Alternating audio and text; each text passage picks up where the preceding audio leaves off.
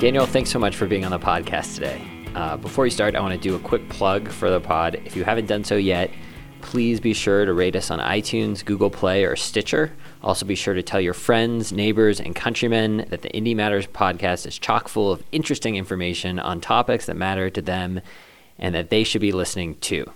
All right, we are at Wendover City Hall right now with Mayor Daniel Corona, and we are talking about West Wendover and some of the regional issues in northeastern Nevada. I'm also here with indie photojournalist David Calvert, who might chime in with some questions. Hi, Daniels. Yeah, it's like Daniel squared. Yeah, we could start a boy band or something. So you're the youngest mayor in Nevada, right? Yes. So in 2016, that was a whole 2 years ago, I was 25 when I was elected, which made me the youngest at the time. I hope I'm still the youngest. I don't know. But if not, I've lost my novelty. So I mean, what is that like? Like, how's that? It's interesting. The first meeting I went to with the other mayors, a lot of them came up to me and were like, "Oh, I have a grandson your age," or I think one of them has a great grandson my age. So it's interesting because I tend to be the youngest person in the room, and so sometimes that leads to me getting talked down to, or kind of, "Oh, you just don't know. You're young and naive." But obviously the people of West Wendover saw something different, so hopefully, but I think people are starting to see through that now. Are there advantages to being young? Yeah, I think one of the main ones is you don't get trapped into thinking always, or the same train of thought that, we've done this the same way forever and it's never worked. I think when you're younger, you have a fresher perspective and you can kind of look at things a different way, and so if there is an issue and we've tried a solution in the past and it didn't work, maybe there's a different way to try that same solution that it will actually work.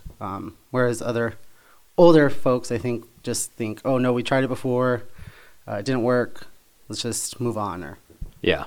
So we talked to a lot of people down in Las Vegas, and we talked to a lot of people in Reno, but your biggest cities, your closest big city is Salt Lake City. It's not Las Vegas or Reno. We're sort of on the edge right now of the Nevada-Utah border. In fact, my phone keeps going back and forth between Mountain Time and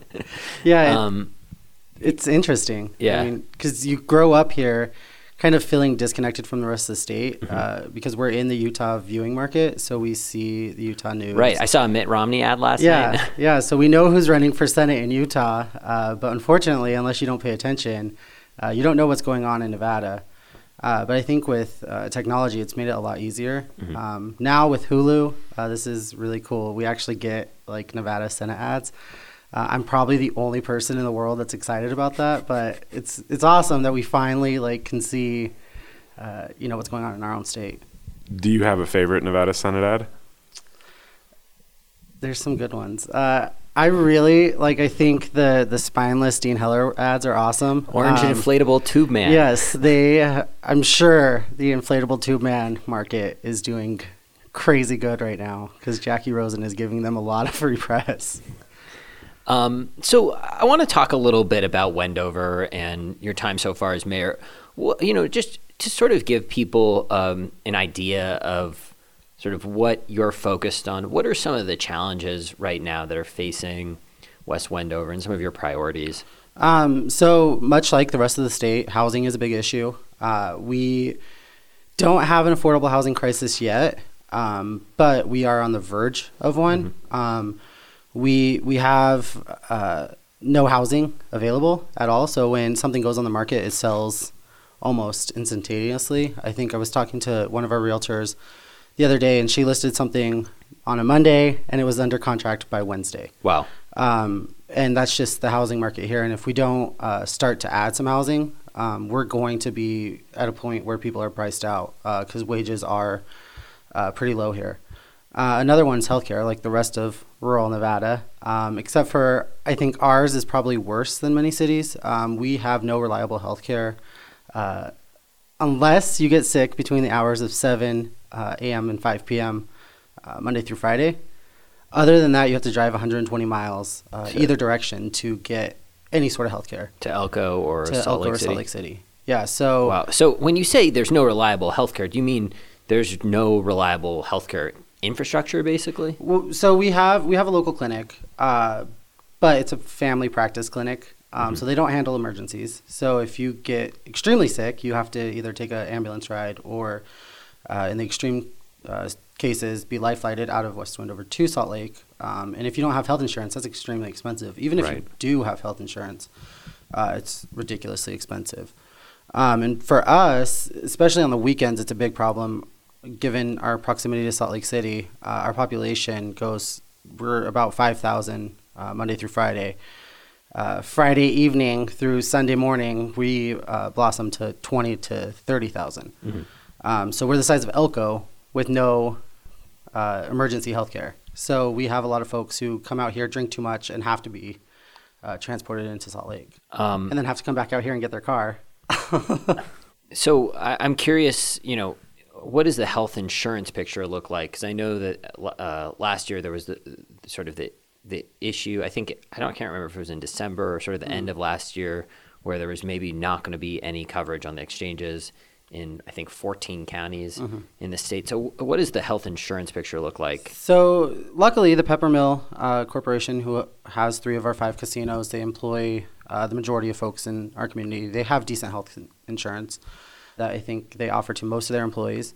After that, Elko County School District is our next biggest employer with our schools, and so they have good health insurance, and then the city. Anyone else is on Medicaid. We do have a huge number of folks who are on Medicaid, so that could get tricky if the Medicaid expansion gets rolled back.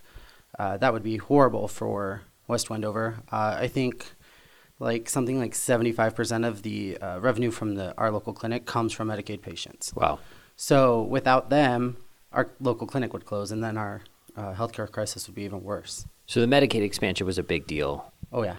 Well, I want to talk a little bit more about some of the housing and sort of development things that you guys are doing. I noticed that you recently got a $525,000 grant from GoEd to sort of develop downtown. Yeah. Yeah. So we don't have a downtown. Yeah.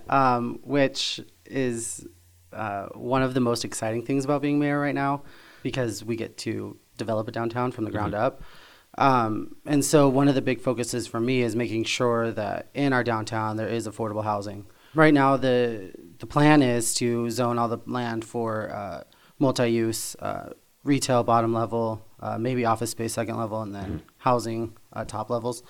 And so that $525,000 grant was huge, because it's going to be an $8 million project just to put the infrastructure in place. And so that really helps.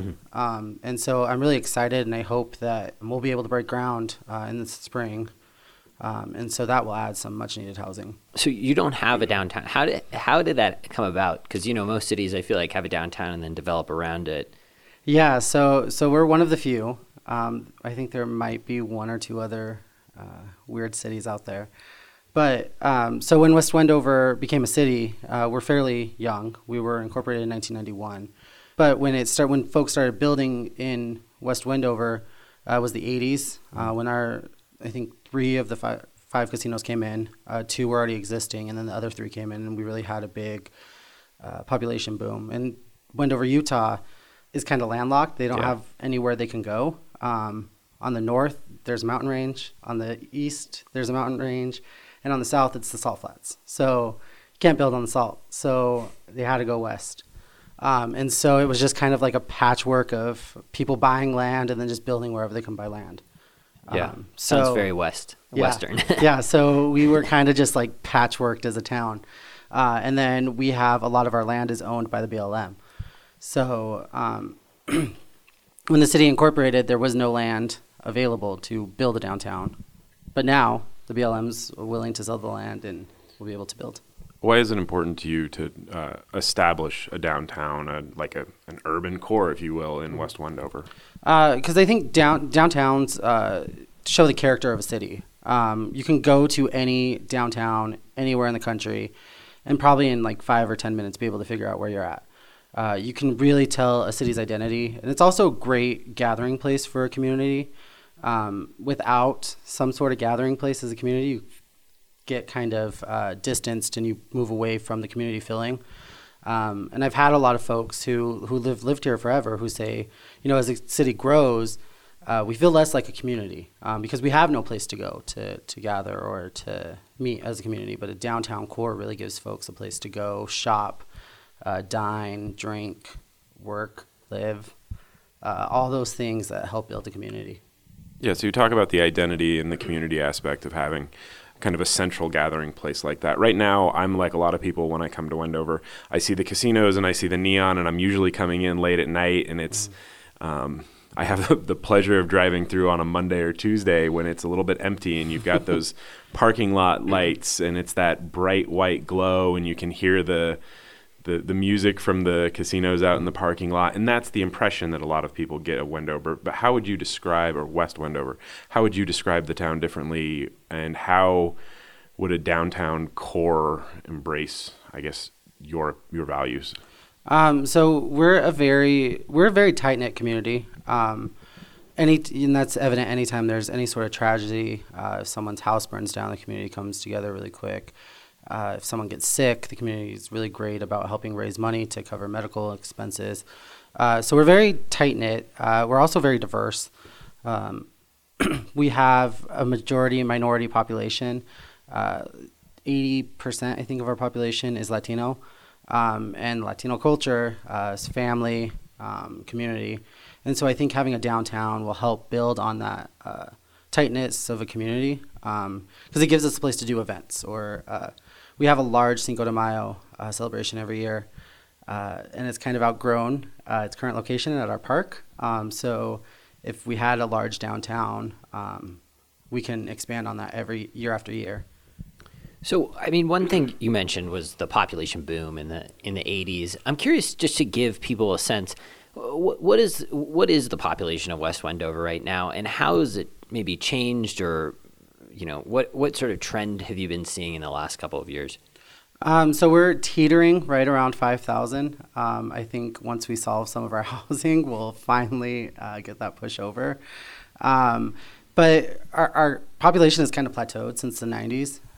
We had that real big population boom, and a lot of that was immigration from Mexico because there was a lot of jobs here.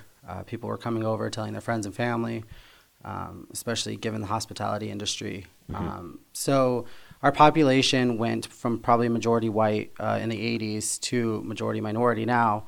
And it just continues to grow. We have a very young community. I think our median age is 26. And so there's a lot of people with a lot of kids. And so as the kids keep growing, I think that's kind of where it's going now. I don't think as many people are coming in. I think people are staying. Mm-hmm.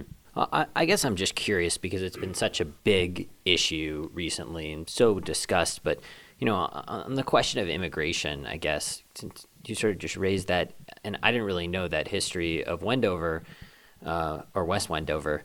I got to get it right. I mean, everyone always mixes it up. You know, I'm just curious, like, how big of an issue is sort of immigration? Is that something that you hear discussed a lot? And, you know. Yeah, so when President Trump decided to rescind DACA, that hurt a lot of folks here in West Wendover. We have a lot of dreamers. I grew up with a lot of dreamers, and I didn't even know, many of them didn't even know they were here illegally until we were seniors in high school and started applying for scholarships, and their parents told them they couldn't apply for those scholarships or shouldn't even apply for college because their immigration status was questionable. And so when that happened, the city council actually passed a resolution supporting the DREAM Act because immigration has been crucial to the city of West Wendover. We wouldn't be where we are if it wasn't for immigrants. Our casinos are built on the backs of immigrants, and they continue to be staffed by immigrants. And if there hasn't been an ICE raid in a long time, but when there is, this place is like a ghost town because people just disappear.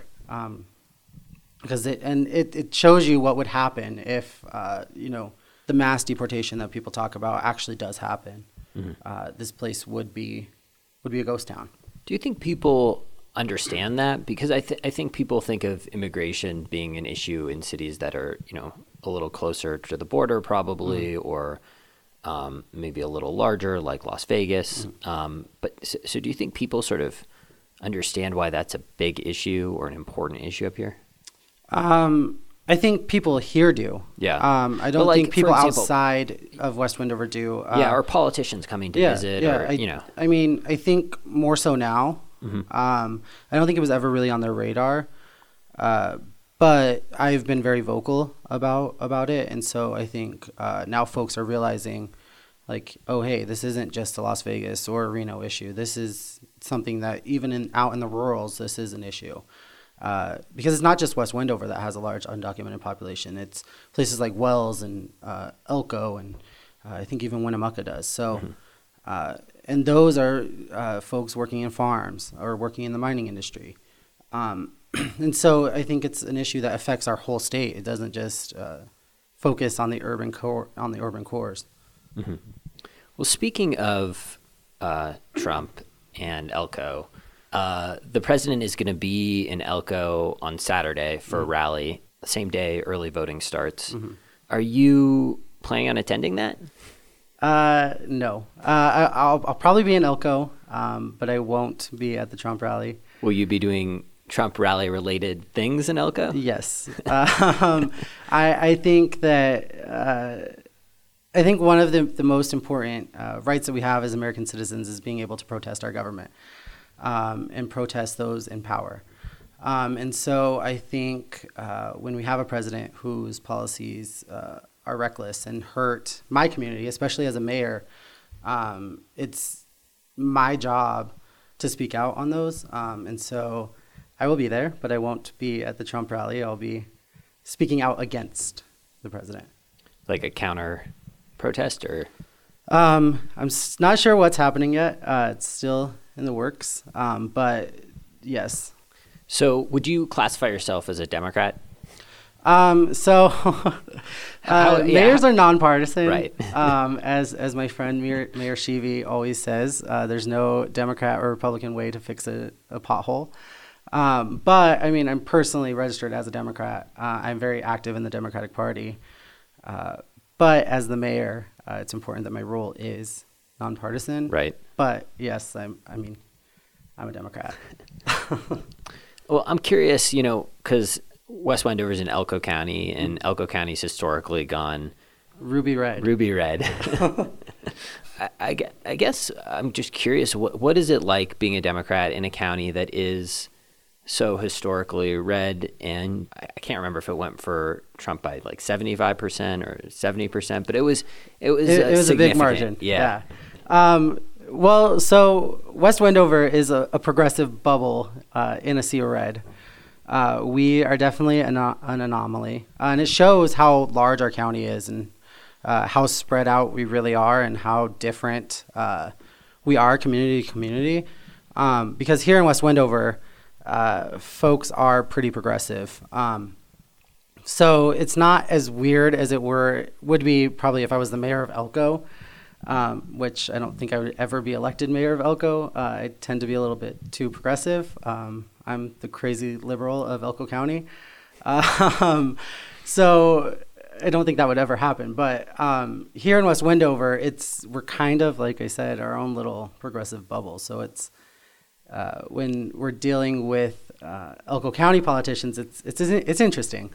We're so far on the other side of the spectrum. Well, I want to ask, so as the crazy liberal of Elko County, when you go out of the bubble of West Wendover, what is it like? Because I'm sure, to get things done as a mayor, you have to work with everybody, like you mentioned. So how do people view you as the crazy liberal of Elko County? You build interesting friendships and alliances. Like our Assemblyman, John Ellison, he's actually someone that I consider a friend. Mm-hmm. We disagree on virtually everything, but when the legislature convenes, he is someone that I know I can go to, and he'll always listen to West Wendover's point of view or our side of an argument. And the same with Pete Gocochea, our state senator.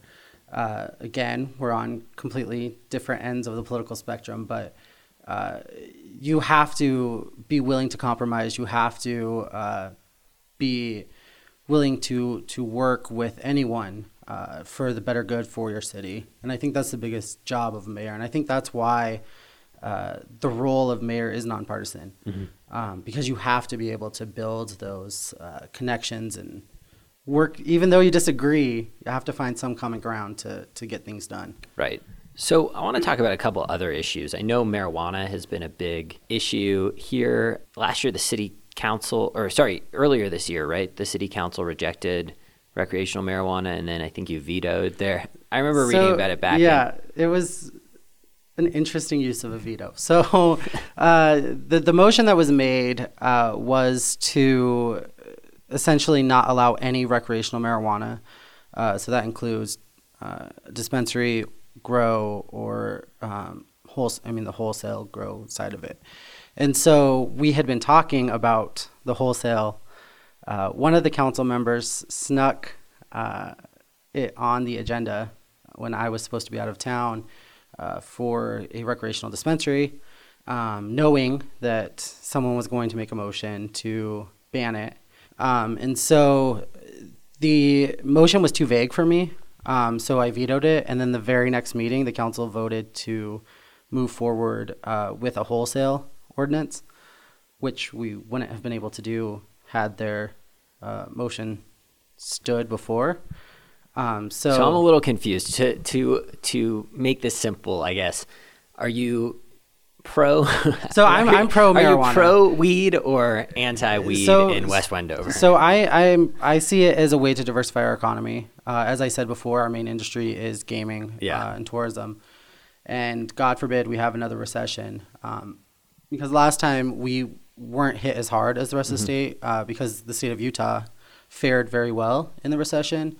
And that's where our tourism comes from. But if there is another recession, there's no guarantee that the state of Utah will do as good as they did last time around. So we need to diversify our economy. We need to have other industries in the community.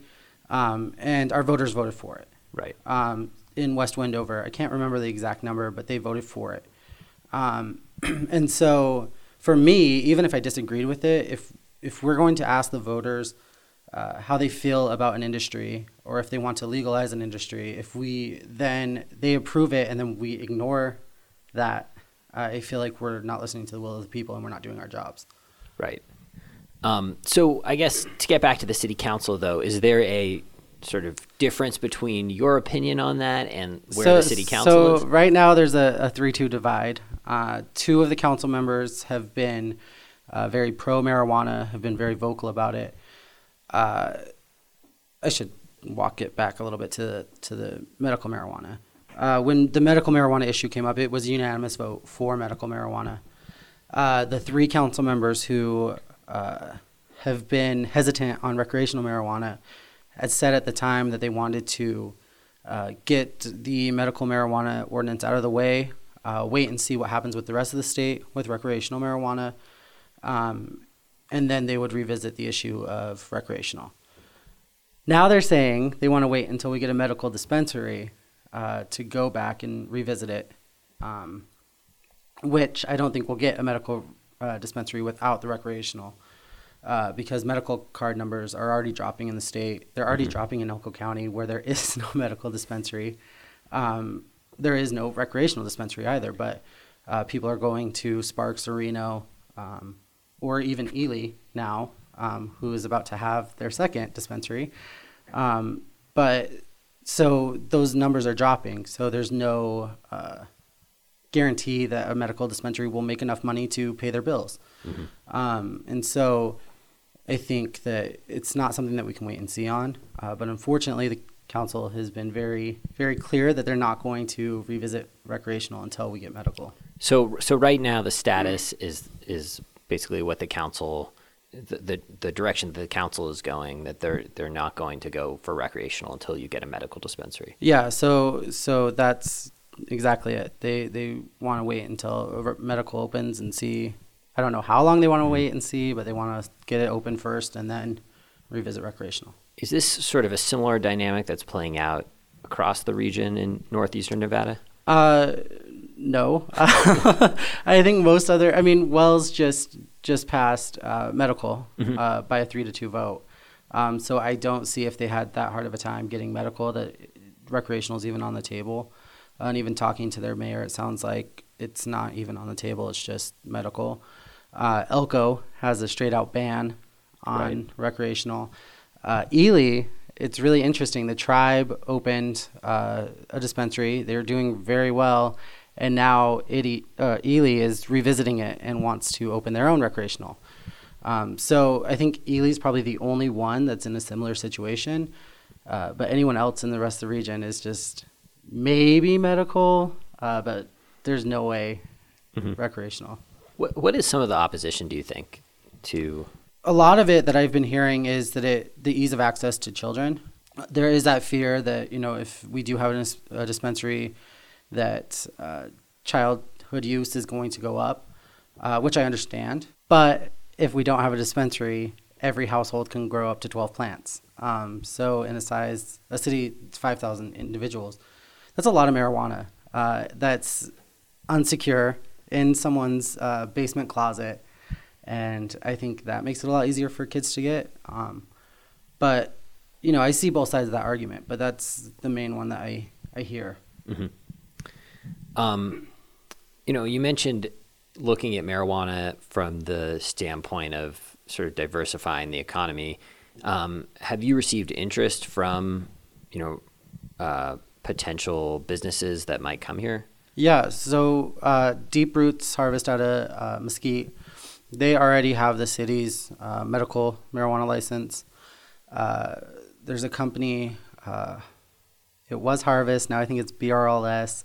They have one of the two city grow licenses, and then Deep Roots has the other one. And I know Deep Roots has mentioned wanting recreational marijuana because they have been so successful down in Mesquite. It just makes sense. But those licenses are for medical or? Those, so the grow licenses are for recreational and medical. Okay. The dispensary licenses for medical only. Gotcha. So the issue with the city council is over the dispensaries, not... It's over the dispensaries, not the cultivation. Grow. Yeah, so we don't want to sell it here, but we're okay growing it for the rest of the state. Okay. I mean, do you think that will change? I hope. I don't know though. I think if we are able to get a medical dispensary, I think that there are some on the council that will actually see that there are no problems, and then they'll be more willing to move ahead with recreational. But I'm not holding my breath. What needs to happen for that to change? Is it something that might solve itself through elections, or there is an election in November? We'll see, right? Like it's already been a big issue in the city council election. So the two city council members who support marijuana are up for election, as well as one of the holdouts. And then, so there's 5 candidates. 4 of the 5 support marijuana. One of the incumbents doesn't. So it will be interesting to see if marijuana does play a factor in the election.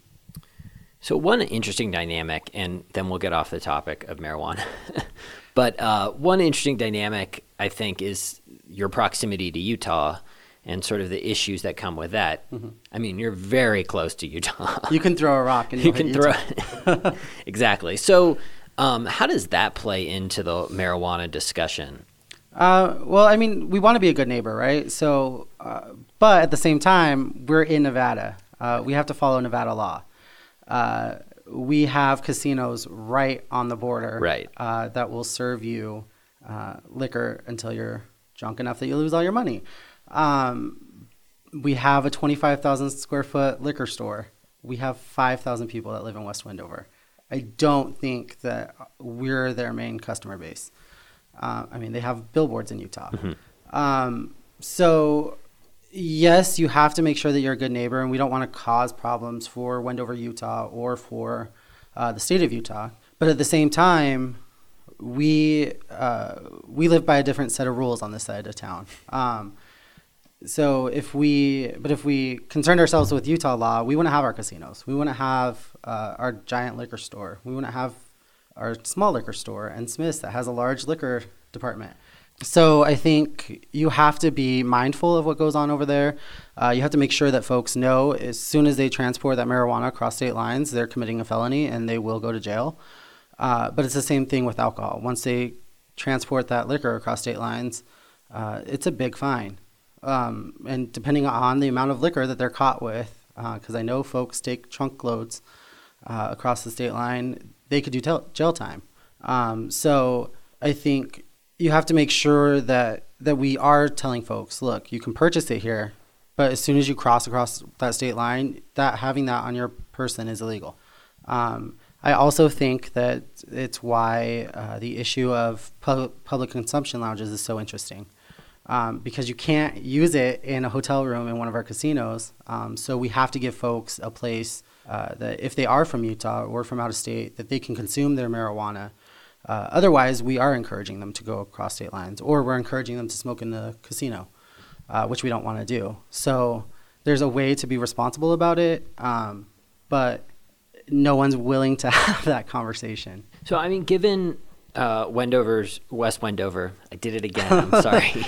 West Wendover's proximity to Wendover and Utah, how often are you working with your sort of counterparts over there? Like, are they emailing you and being like, these casinos, what are you doing? Not really. I mean, luckily the two cities get along very well, and we have a good working relationship. Because you have to when you're that close. And I mean, it is just one Wendover. We might be two different cities, we might be two different states and two different counties, but at the end of the day, we're one community. And what's good for Wendover, Utah is good for West Wendover and vice versa. And so we have to work together. Our police departments, they are in constant communication.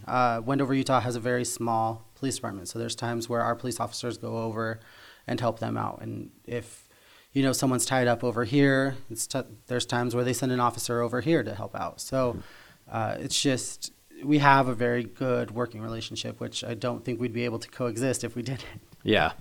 Well, when we were in Battle Mountain yesterday, one of the people we were talking to, we were sort of talking about like the three Nevadas. There's Reno and Vegas, and then there's sort of the rural counties. And I think the guy we were talking to in Battle Mountain suggested building a wall, suggested that they would be better off building a wall around Vegas and and maybe even a wall around Reno, although they seem to like Reno a little bit more. But, I'm curious, just given the fact that there's almost 3 states in one, and Nevada's so big. I mean, to get from Vegas to West Wendover, to get from Reno to West Wendover, it takes a long time. Yeah. What would you like people to know about West Wendover in this area who live in Las Vegas and who live in Reno and might never venture, past Pahrump or past Pyramid? I think one thing that you would be surprised is we might be a really big state, really spread out, but I think we all kind of have that Nevada don't fence me in attitude. I think we're all very live free. But I do think, there are those folks that say, oh, let's build a wall around Vegas, or let's make Vegas and Reno part of California, which is ridiculous to me. But I think you'd be surprised at how diverse our state is, but yet how similar the different areas of our state really are. I'm a little biased, but I think our region is probably the most beautiful region in the state, especially with the Ruby Mountains, which we have to protect those. That's a different issue. But I think you'd be surprised. Well, I guess I'm just curious, but like, is from the other perspective, as just an advocate for your community, what would you like people in Vegas or Reno to know, or are there misconceptions maybe about Wendover or northeastern Nevada? That we exist. This is one thing. I lived in Las Vegas for 4 years, and people would ask me all the time, "Oh, where are you from?" And there was a point where I would just start saying Utah because I was so tired of explaining that there is something on the northeastern border. But so it's frustrating, especially even our politicians that go to work in Carson City and don't even know that there's anything past Elko.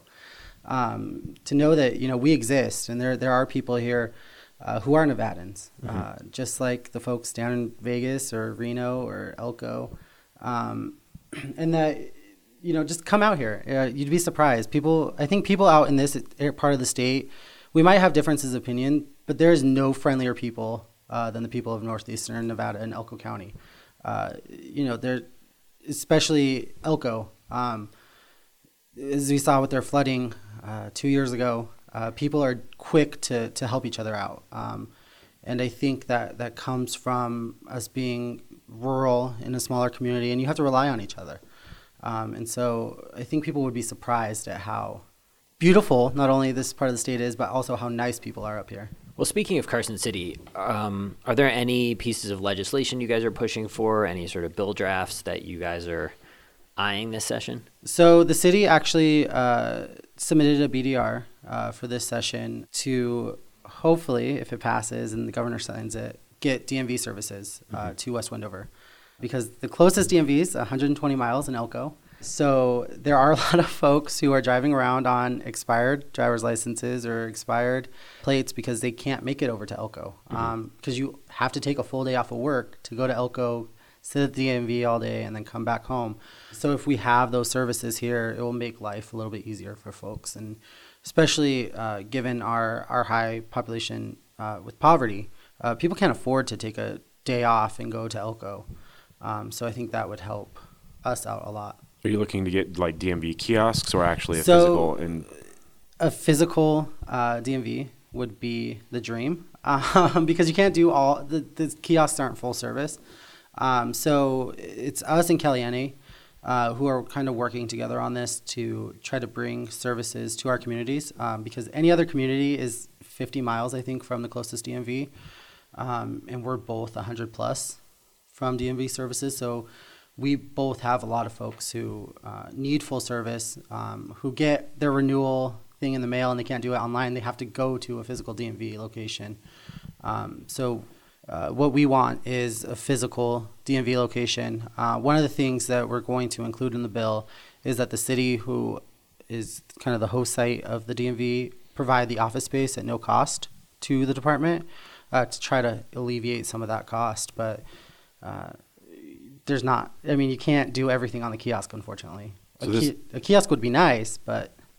So this goes back to you being tucked up here in the corner of the state.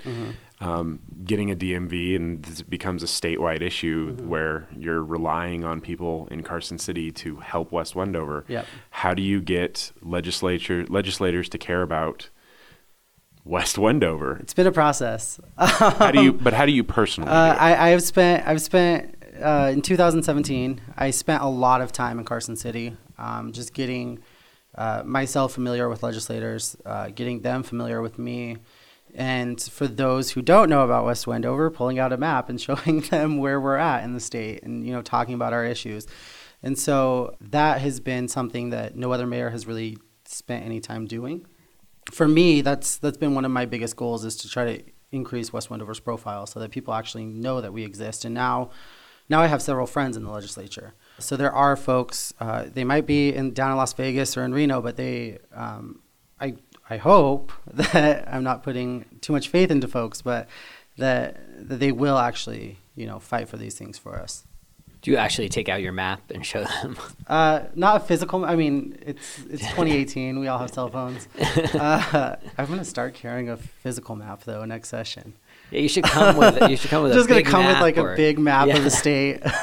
Roll it out on the desk and show them places they've never heard of, like West Wendover and Wells and Austin. Yeah. Well, I guess on a personal level, and maybe this would have been a better question to start on, but I'm curious, like, what does being mayor mean for you sort of personally? And, we talk about educating legislators and trying to get them to know that West Wendover is here on the border, and, that you guys need certain things from the state, like a DMV, and, but what does it mean to you personally to be advocating for West Wendover? So I'm a fourth generation Wendover resident. Right. My great grandparents came with the railroad, and they never left. And so my mom grew up here and never left. My grandma grew up here and never left. I grew up here. I left for a little bit, but I came back. For me, it's much more than just being the mayor of my city. It's being the mayor of a place that I've called home, that so many generations of my family have called home. And so I really am invested in what happens to our city and what happens to the future of our city. So it's something that I never thought I would do, but at the same time, I can't believe that I thought that I would never do it, because I think that it's important work to make sure that we are no longer ignored. I think for a long time, like I said, people didn't know West Wendover existed. And so for me, it's so much more than just having a title, just being the mayor of my city. It's I want to leave a lasting impression, and I think the best way to do that is to increase our profile across the state, to make sure that when I'm done being mayor, whenever that is, that people in Carson City are still thinking about West Wendover, even if I'm not there to annoy the hell out of them, because I know I annoy the hell out of a lot of them. But I think that this is a really special part of our state, as I think any city or any mayor would tell you that their city is a special part of the state. But for me, it's something that has meant so much to my family, and I hope that future generations of my family who choose to stay here won't have to go through the pain of feeling like the state doesn't recognize that we exist, or even our county. We've been ignored by our county for a long time, and that's finally started to change. So that's what it means to me. Is it's so much more than just a title. We're about 3 weeks out from the election, and probably one of the biggest races is not even the gubernatorial race or the Senate race, although those are huge races. Mm-hmm. But one of the most closely followed races is for a ballot measure for Question 3, which is known as the Energy Choice Initiative, and would effectively break up NV Energy's monopoly on the state's power supply and create competitive markets where other companies could come in and sell electricity competitively and compete with other companies. And so I'm curious, Question 3 is sort of mixed political lines, it's mixed geographic lines in the state. There are Republicans and Democrats who are for and against it. There are, people in rural and urban areas who are for and against it. So where do you fall on the question? So it's a very complicated question. It's something that I voted for in 2016. But upon doing more research, it's something that I'll definitely be voting against this time around. And I think one of the biggest misconceptions is that NV Energy has a monopoly over the entire state, because that's not true. There's a lot of rural co-ops. Boulder City provides their own power. And so I think that deregulation will destabilize those co-ops, and there's no guarantee that a big energy provider will want to come into the rural communities. And then we'll be in a position where we don't have energy. And for, the larger customers, like the Sands, who's pushing very hard for Question 3 to pass, even though they've already left the energy market, I think for them, it makes sense for their bottom line. But for the regular residential customer, it doesn't. We already pay some of the lowest rates in the country. Here in West Wendover, as I've mentioned before, we have a high poverty rate. Folks can't afford to have their energy prices increase. Mm-hmm. They can't even afford to have the uncertainty of their energy prices increasing, because they're struggling to put food on the table right now, and they can't. That's an impossible decision. Do I put food on the table, or do I have electricity?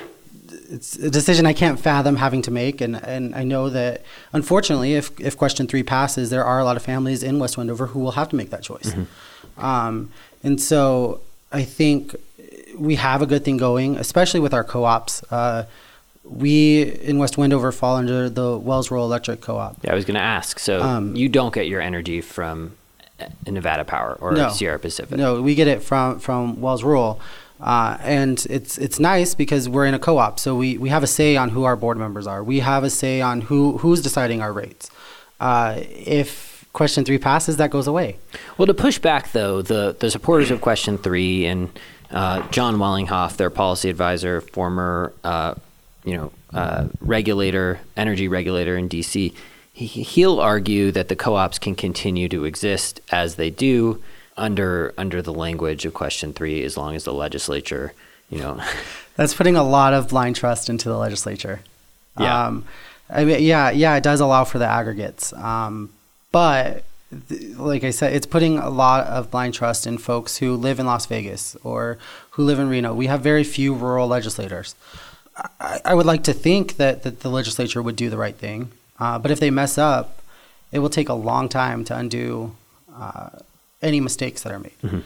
And so I think, yes, it does allow for the aggregates, but there is no guarantee that the co-ops, the way they are, that they wouldn't have to raise rates, because they might cease to exist, and then someone else is coming in and they're still paying fees for using the equipment of Wells Rural Electric. So they're paying more in those fees, and then they're not paying that, we're paying that. Right. And so I think just the uncertainty, you look at states that have deregulated and their rates have gone up. I think Texas is the only exception, and that's because it's such a large state.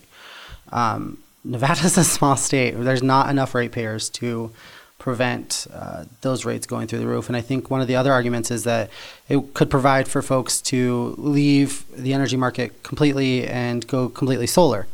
That costs a lot of money. And I think in a lot of the rural areas, people don't have that kind of money to invest in turning their house completely solar or wind, Right. And leave the energy market altogether. Right. So- Well, I mean, that's like, it's I think for most people it's pretty cost prohibitive, because Yeah. you have to have a battery, you have to have, some sort of backup power at night. Yeah, and then there's the maintenance, and it's not expensive. I mean, it's not cheap to maintain that kind of equipment. Well, I do want to ask about renewables and solar and whether that plays into this, because I know you're part of the coalition of mayors that has said that they want to continue with the goals of the Paris Climate Accord, and sort of urging the country to stay in that agreement.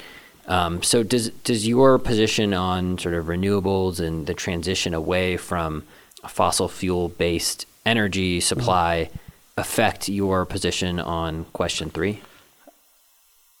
No, because there's only one ballot question that guarantees more renewables, and that's question 6, which I am proud to be an early supporter of, because we do need to move towards renewable energy. You mentioned earlier there's three Nevadas, so to speak. No matter what corner of Nevada you're in, we have at least 220 days of sunlight a year. There's no reason why we shouldn't be the largest producer of solar electricity. Question 3 doesn't guarantee anything with solar. If anything, it guarantees that NV Energy's current projects with solar will cease to exist, because NV Energy very likely will cease to exist or not exist in the same capacity. And so they won't continue with those solar projects that they're working on. And so I think, if anything, question 3 kind of throws the whole renewable thing through a loop, because you don't know what's going to happen. And like I said, with our 220 plus days of sunlight, with all the geothermal we have in the state, with the wind that we could create here in West Wendover, where we have a steady wind, I think that question 6 is the only way to guarantee renewable. I don't think question 3 even, if anything, it might make the renewable situation worse. Mm-hmm. Question 3 passing, or yes. no one? Yeah, question 3 passing. All right. Sort of as a last question, or as we're winding down here, I'm interested. I like to ask sort of politicians this question because I think it's interesting and reflective. But, in the last 2 years, you were elected in 2016. Mm-hmm. Would you say, is there anything that you would have done differently, or any decisions that you've made that you sort of regret in those 2 years? So I kind of came from the activist world. I never thought that I would be the person running for mayor or becoming the politician that I was as an activist, annoying the hell out of. But so I think sometimes I can be too aggressive, especially on the council, because I'm an impatient person, and government works very slow. And so sometimes when things are moving slow, or when there's an issue that's a complicated issue that's before the council, that I've already made my mind up on, sometimes I get frustrated with council members, and then I tend to be a little too aggressive, which I'm working on. But, so I think that's one thing, because there's there's no school for mayors or like no classes you can take in college that prepare you to be an elected official. Because I think you go from being a candidate to immediately being the person who actually has to make the decisions. And so for me as a candidate, when I was running for mayor, I could be as aggressive as I wanted to be. I could call someone out on a vote. It's probably an advantage as a candidate. Yeah, but when you actually have to work with these people to get things done, you can't be as aggressive as you once were. So I think when I first was a little naive when I first started out, and I was like, oh, I can use the bully pulpit to bully people into making a decision. And that's no way to govern. Cool. Well, I think that pretty much covers it. Do you have any other questions, David? You mentioned that we are weeks away from an election, and you talk about being a candidate. Do you miss running? Do you want to be in? Would you like to be on the ballot this time? And do you think you might be on the ballot, say in 2020? I mean, how long do you want this job? So I want this job as long as I can have it. That's an interesting question because I don't miss running, but I love running. Like, there's nothing that can explain kind of the high you get when you're running for office, when you're knocking on doors, which I love canvassing. I love knocking on doors and talking to people, and I think people are like, oh, it's the mayor again. Get off my doorstep. But I love that. So I love elections. I mean, I'm not on the ballot this year, but there are candidates that I'm supporting who I'm out knocking on doors for because I miss that. And 2 years is too long for me to go without knocking on someone's door. So that's the one thing I love about it, but I don't miss kind of the nastiness of campaigns. I was kind of fortunate when I ran. My opponent didn't take me seriously. So I didn't really get attacked very much. I was the one doing the attacking, unfortunately, but I don't miss. I think you learn from your first campaign. So I think next time I'll be a little bit softer. But I love that campaigning, but I don't love the stress of it because election night was probably the most stressed out I've ever been in my life, waiting for results to come in. Cool. Well, I think that pretty much covers it. Is there anything that you want to add, or? No, I think we covered it. All right. Well, thank you so much for being on the podcast.